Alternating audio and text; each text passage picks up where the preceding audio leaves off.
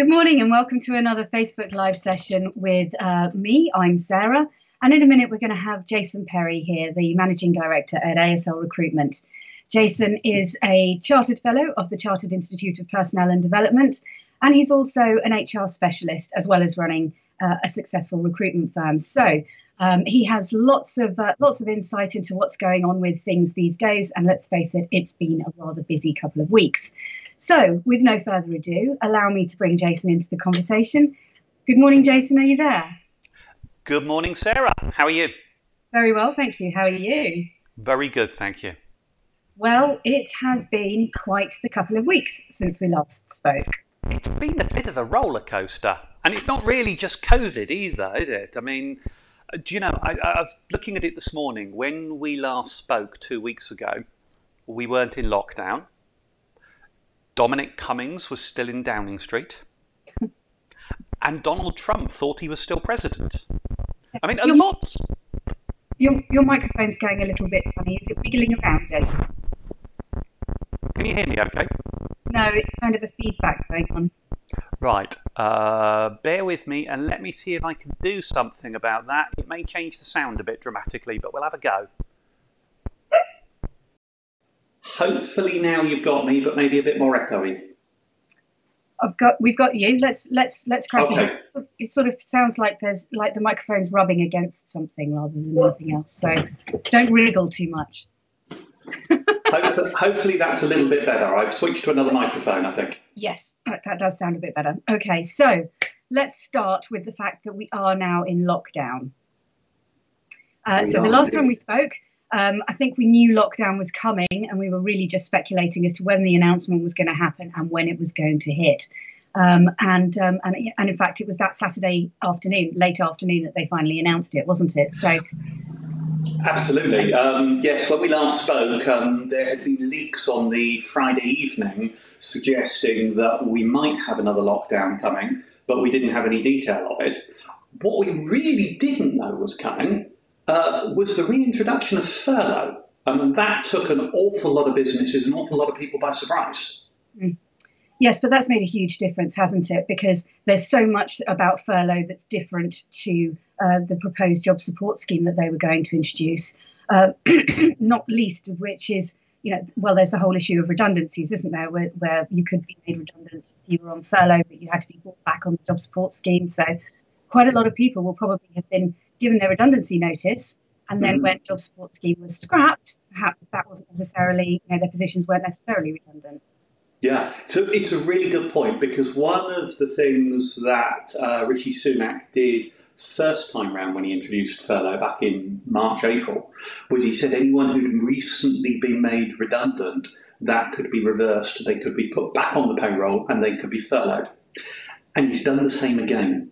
So if somebody was issued their redundancy notice, and I think the timeline is between the 23rd of September and the end of October, if I recall correctly. But if somebody's been issued their redundancy notice very recently, they can approach their former employer, or their employer can approach them and propose that they are put back on the payroll, back on furlough, to help make that job more secure. And I think the real key thing here, Sarah, is we all talk about furlough. Its full name is the Coronavirus Job Retention Scheme. And this is about retaining jobs, keeping people in employment and keeping the economy moving. So we have the scope right now to bring people back from unemployed, back from their redundancy. The really sad thing is, I'm afraid, if you're one of them, you will have to pay your employer that redundancy money back. But what you get is you then got to go back onto a monthly regular payment of furlough, which we hope may run up as far as March next year. And the intention being in that timescale, that your employer's position may become secure enough that you can continue in that role as we come out of COVID. Excuse me, we're still having a bit of interference with your mic there, Jason. I don't quite know. We actually lost you a couple of times there. I will it was try. Fine during practice, wasn't it? Absolutely. I'm not sure what I can do once we're live. I guess these are the difficulties of us all home working with internet connections and so on. Ask me to repeat anything you need to, and I'll try to again. Perfect. Okie dokies. So really the difference here, let's go back to lockdown for a second, because the rules on this lockdown are slightly different to the last one. The last one was extremely severe. Everybody literally just had to stay home. Businesses shut. That was it. It's not quite the same thing now, is it? It's if you can work from home, work from home. If you can't, then the idea is that you go to work unless you are clinically vulnerable, basically, isn't it? Yes, quite right. I mean, first time round when we went into this at the end of March, I think a lot of companies reacted quite understandably when they were told if you're not an essential service, if you're not a key worker, then you should close. And huge sections of our economy closed down. And it took everybody by surprise. It certainly took government by surprise how much closed. And that's part of why we went into such an economic spiral downwards. What's happened this time? The government have been very keen to communicate that people don't have to close. It really is work from home if you're able to. If you're clinically vulnerable, you should not go to work. If your employer cannot enable you to work from home when you're clinically vulnerable, then you should go on sick pay or furlough as a way forward. But you shouldn't put yourself at risk. But if your work can be done only by being on your employer's site, and there are many that applies to, then you should go to work and your employer should make your environment COVID safe. The economy is to go on as normal. One of the interesting things we've learned, Sarah, over the past few months is most of the contagion of this virus happens in social settings, not in work settings. I mean, there are a small number, but it's about reducing risk and keeping us as safe as we can. Yes, indeed. So, and hence, obviously, all the restaurants and pubs and stuff are closed now, aren't they? So that's sort of taking that opportunity for the spread to happen away there. So not great news for the hospitality sector again, but we've got to find a way of, well, we've had the great news that the vaccine, there's, well, one vaccine that looks like it's nearly ready and another one that's hot on the heels, so to speak. Yes. I think one of the big things to talk about with the hospitality sector is part of the reason I think furlough was reintroduced was because of some of the pressure Andy Burnham, the Mayor of Manchester, was putting on how the hospitality businesses and those businesses have had to close simply couldn't cope. So having reintroduced it, I think we've got a much better platform on which to operate moving forward. And it provides some degree of stability. It's still extremely tough for a great many businesses. There are still a large number of job cuts going on. I think I saw this morning, I think actually it was yesterday in the news, I think it was one of the big coffee chains, Cafe Nero, is looking like they're applying for a company voluntary arrangement to avoid bankruptcy. And there's something like 6,000 staff there. So it's not just pubs, coffee chains, anything in the hospitality sector is struggling massively, and trying to provide a degree of stability for those businesses is really hard. And furlough is the perfect, that's the perfect solution for them, isn't it? Because ultimately, when things open back up, those jobs will be there. So it's not that the jobs themselves are completely untenable. It's simply that the current situation means that those people can't operate in the way that they would do normally. So furlough is quite relevant for them, isn't it?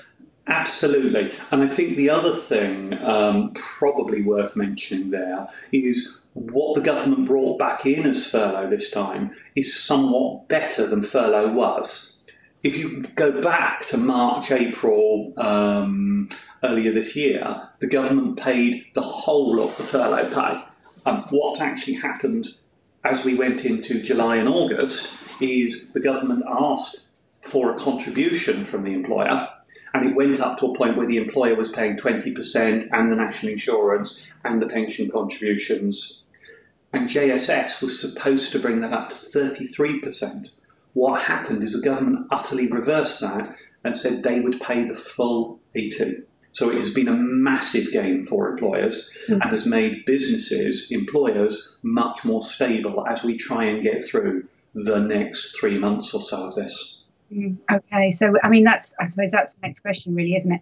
How long do we really expect this to last? And presumably some of that is going to be impacted by the availability of vaccines and how quickly that gets rolled out.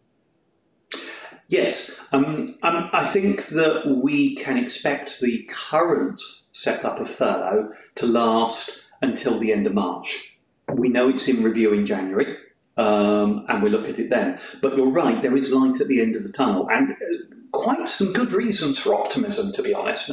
I'm not saying it's a lovely, shiny world ahead of us, but it's a much better one than the one we're currently in, or we've been in for the past 6 months. There's one vaccine that looks like it's 90% effective, and we as a country have 40 million doses of that currently on order. There are other vaccines that operate on the same technology that are due to follow fairly shortly afterwards. And of the other vaccines, I think we bought something like 300 million of them. So if they all work, we have a lot of vaccine coming down the line towards us. The other big thing we've got is new testing solutions, this new lateral flow test that's been piloted in Liverpool and the military have been rolling out. That is looking very effective at reducing the spread of the disease as we go forward, really because we can identify who's got it. And I think one of the other big things to mention, I'm conscious we may be running towards the end of our time slot here, but the other big thing to mention at this point is as we move forward with more effective testing, we are expecting to see the government change the isolating rules so that people won't have to isolate for 14 days. We've already heard talk about it being 7. And the logic is, if people aren't complying with 14, if we make it 7, they might do so. But if we tie that in with an improved test, where somebody perhaps gets tested every couple of days and they isolate until they're vaccine-free, virus-free, you knew what I meant, then actually we move that forward quite effectively and offer some stability for the way forward. Yes, it's... as you say, Jason, there's a lot of stuff that's finally coming together. It's obviously been in the background for some time. The threads are finally starting to coming together, and we're starting to see that there's a little pinpoint of light at the end of the tunnel there. So yes, things are going to get better, and obviously we are still going to have to get the next 3 or 4 months is still going to be relatively painful, but we just have to hang on to the fact that better days are coming. Yes, there is light ahead, but it may take us many months, possibly years, to get back to the good place we were formerly in. But from here, I think it gets better, not worse. And that's the important bit. Indeed. And certainly, I mean, obviously, we don't know how long the lockdown this time is going to continue. There's been talk about possibly some relaxation in the rules around Christmas time to allow families to get together and that sort of thing. We don't know if that's going to happen yet, but at least if there is light at the end of the tunnel, if we do end up in lockdown over Christmas, potentially people will be more inclined to actually stick to the rules on it because they know it's not going to be forever. I admire your optimism. That's me, silver lining girl. Yes. Okay, well, Jason, we're sort of getting to the end of time anyway. So do you have any last thoughts for us? No, I think we've probably covered an awful lot again today. So I'm kind of hoping when we next sit down in 2 weeks, that maybe the previous 2 weeks won't have been quite as eventful as these two. Indeed. Stability would be nice. It would. And let's hope that by then, because the R number is coming down, so let's hope, this isn't a time for complacency. You've got to stick to the rules. Yeah. And who knows, it could even mean that possibly we will be able to have a bit of a relaxation of the rules before Christmas. So, okay, there's me doing the optimism thing again. Okay. Okay, well, thanks very much for joining us, Jason. I'd like to say thank you to everybody at home as well for joining us. As you heard from Jason there, we will be back in 2 weeks' time to talk about what's been going on in the coming 2 weeks. So if you'd like to put any questions to the team, you can get in touch with them at hastings@aslgroup.co.uk. Excuse me, or give them a call on 01424 452 999. But in the meantime, I'd like to say thanks, Jason. Thanks for joining us. Thank you, Sarah. Bye-bye. We'll see you all in 2 weeks' time. Thank you then. Bye-bye.